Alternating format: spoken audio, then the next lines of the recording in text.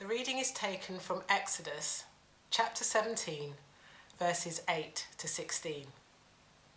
The Amalekites came and attacked the Israelites at Rephidim. Moses said to Joshua, "Choose some of our men and go out to fight the Amalekites. Tomorrow I will stand on top of the hill with the staff of my God in my hands." So Joshua fought the Amalekites as Moses had ordered, and Moses, Aaron and Hur went to the top of the hill.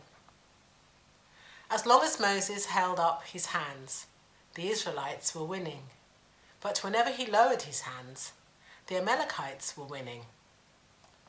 When Moses' hands grew tired, they took a stone and put it under him, and he sat on it. Aaron and Hur held up his hands, one on one side, one on the other, so that his hands remained steady till sunset. So Joshua overcame the Amalekite army with the sword. Then the Lord said to Moses, "Write this on a scroll as something to be remembered, and make sure that Joshua hears it, because I will completely blot out the name of Amalek from under heaven." Moses built an altar and called it, "The Lord is my banner." He said, "Because hands were lifted up against the throne of the Lord will be at war against the Amalekites from generation to generation." This is the word of the Lord. Thanks be to God. And thank you, Io, as well. Now let's pray that God will speak to us. We praise you, Lord, that you are the same yesterday, today, and forever. The God who rescued the Israelites from slavery in Egypt and led them through the desert to the promised land. The God who came in Jesus and died for our sins and is risen and ascended and glorified and praying for us even now. Send your Spirit on me as I speak, on us as we listen. And will you help us to trust you in the battles we face? And we ask it in Jesus' name. Amen. So last week we looked at the story of how God provided the manna, the bread from heaven, and fed the Israelites as they went through the desert. And we thought about following God's leading, even when it leads to desert times. God often does his best work in us in the difficult times. We thought about trusting God's provision, even when we can't see that we will have enough. The prayer ministry team had another picture this week of a sort of lovely oasis in a desert with an arrow pointing the way where Jesus would provide everything that is needed. And we are to trust God's provision, even if we can't quite see how he's going to do it. And last week we thought too about obeying his word, how he instructed the Israelites to gather the food each day and not to keep it. When they did keep it, it went bad. But then on the sixth day to gather enough for 2 days so they could have a Sabbath rest and learn that rhythm of 1 in 7. So they're learning these lessons and still on their way to meet God at Mount Sinai. Next week we'll be looking at that and God giving the 10 Commandments. But here they face a battle with the Amalekites. And we face all sorts of challenges, many of them we could call battles in our life. If you're following Nicky Gumbel's Bible in 1 year, you'll know that in the first week of January, he had one day headed Battles and Blessings.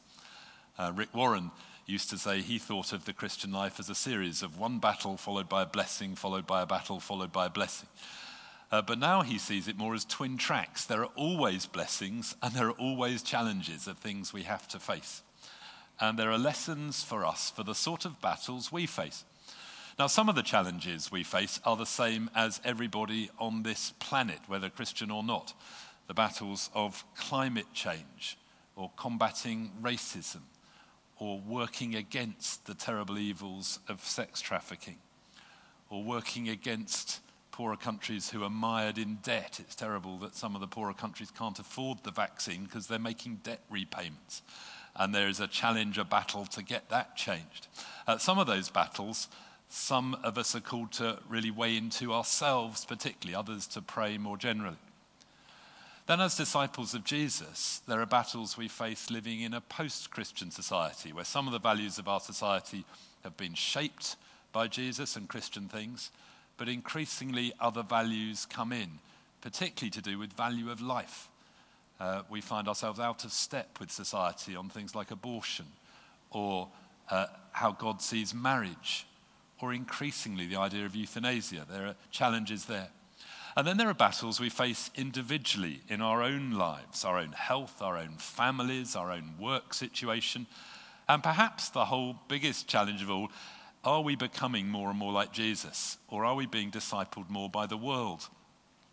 I saw a really interesting sort of documentary film called The Social Dilemma on Netflix about social media.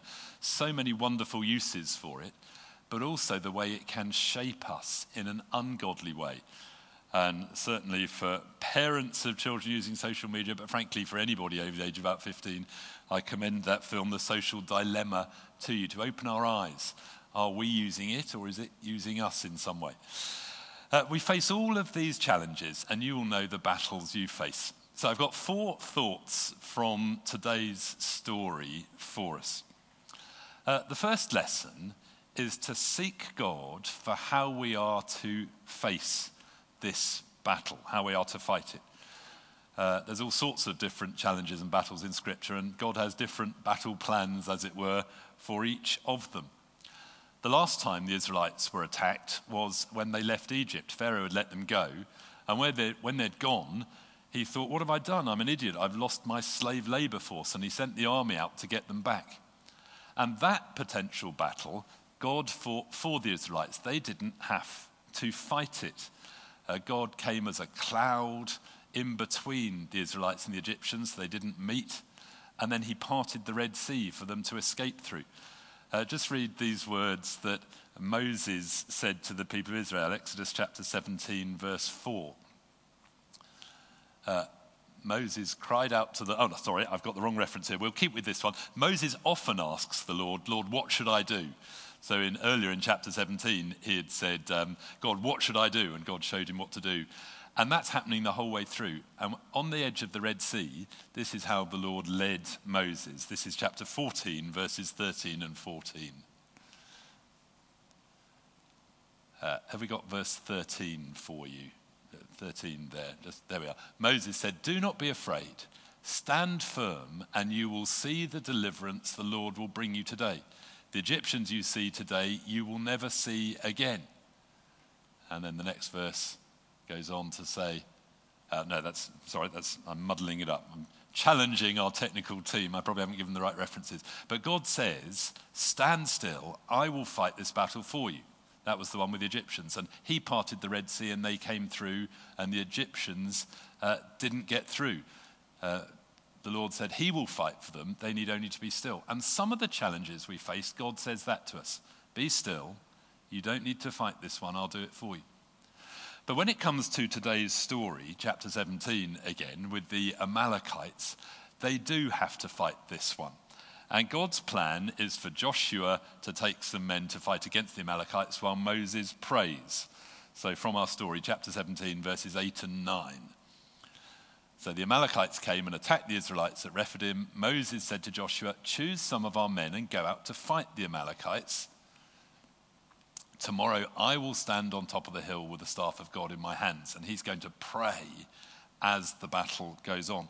So sometimes God leads us that there are things we have to do, or sometimes some people to actually do the work and others to really intercede. But each time we face a challenge or a battle, we need to ask the Lord, how do we face this one? Now, Joshua learnt this well. So by the time he led the people of Israel over the Jordan into the promised land, he sought God for how do we attack Jericho? That time it was marching around with and sounding trumpets. How do we attack Ai? That time it was setting an ambush. But each time there's a different way to do things. And the fact that God has done something one way before doesn't mean he's going to do it that way again. So in the challenges you face, the first lesson is to ask God, how do I deal with this one? Is there a particular thing you would have me do? Should I just deal with it in prayer? Is it both and?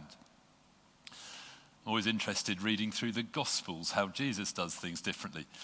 I don't know if you've noticed, Jesus heals lots of blind people in the Gospels, but he does it at least 4 different ways. If you're thinking, how do you do healing for a blind person? Jesus did it differently every time. Sometimes he touched them and laid his hands on them. Sometimes he just spoke and said, be well. One time he spat on the ground and made mud and put it on the person's eyes. Another time he actually spat on their eyes. I've never seen that recommended in healing ministry training. But Jesus did it differently each time. We need to ask God, how do we face this challenge? I remember when I was in the Sunday school learning the verse Jeremiah 33 verse 3, where God says, call to me and I will answer you and tell you great and unsearchable things you do not know. Now that was in the olden days when phone numbers had a place name and a few numbers. So my home phone number 50 years ago was Brill 335. And in the Sunday school, we learned God's phone number was Jeremiah 333.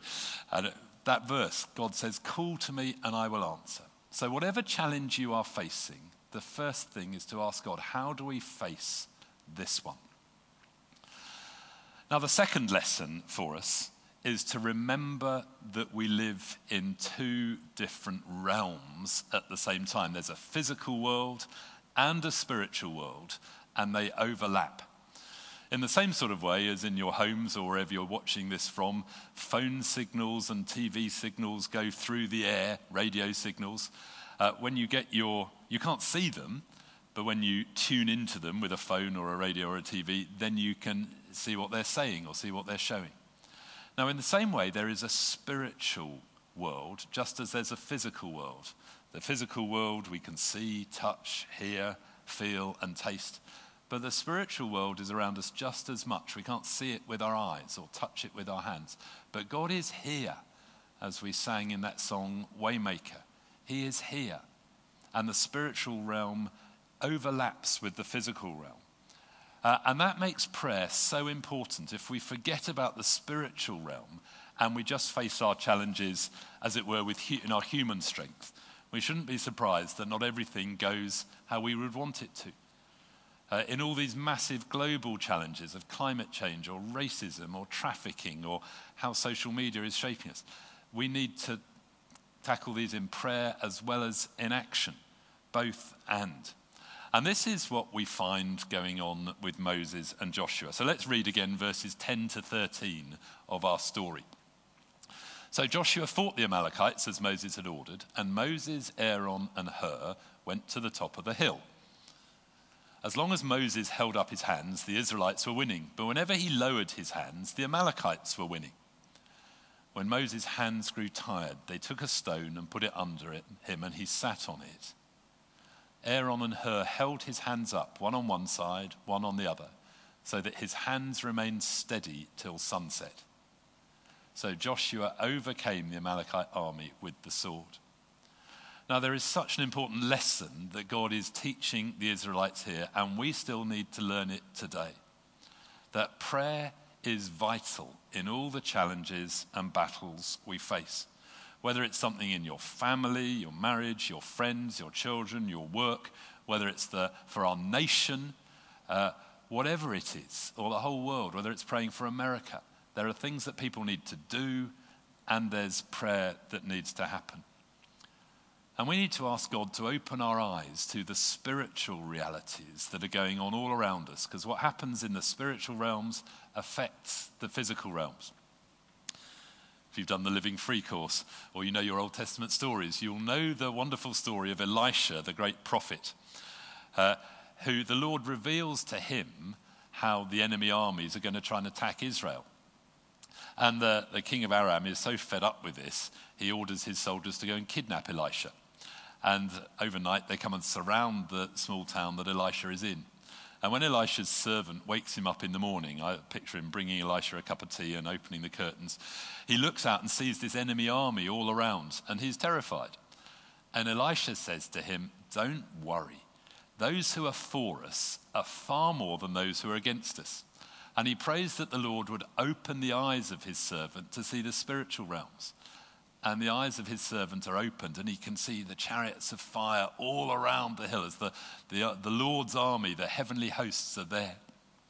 Now that is true as Moses and Joshua were dealing with the Amalekites. The Lord's heavenly armies were there. You couldn't see them at the time. What you could see if you were there was Joshua fighting the Amalekites and Moses holding up his staff in prayer on the top of the hill with Aaron and Hur helping him. But the key thing was that the battle was won in prayer as much as it was on the ground. There is a spiritual realm. When you become a follower of Jesus, it is wonderful good news. We are forgiven our sins. We are adopted into God's great family. God fills us with his Holy Spirit. He starts to heal us of wounds from the past, as Naomi shared earlier. But as well as making a new friend in God, we make a new enemy in the devil who is real, and the forces of evil are real. You don't need to be afraid because God is far, far greater. God is infinite and the devil is finite. But we do need to be aware of what's going on. And some of you will have forgotten about the spiritual realm.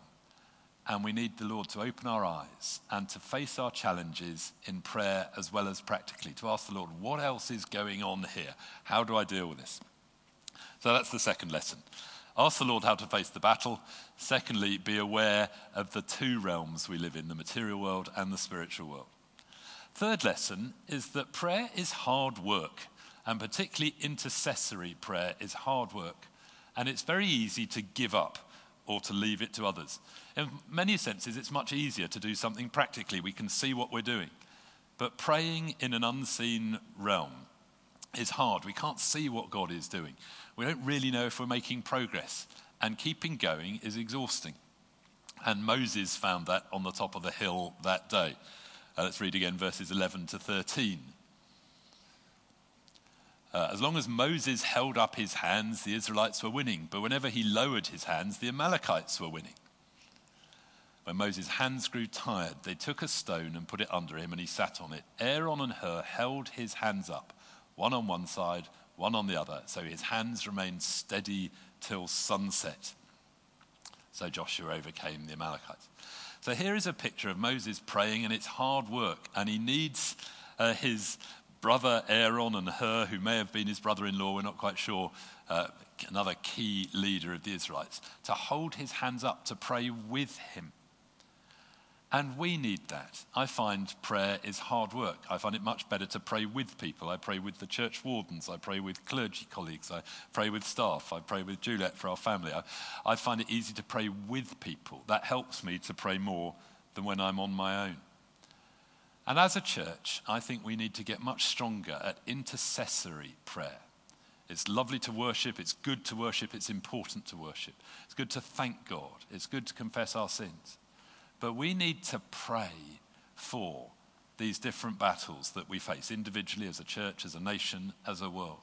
And we need to get stronger in prayer.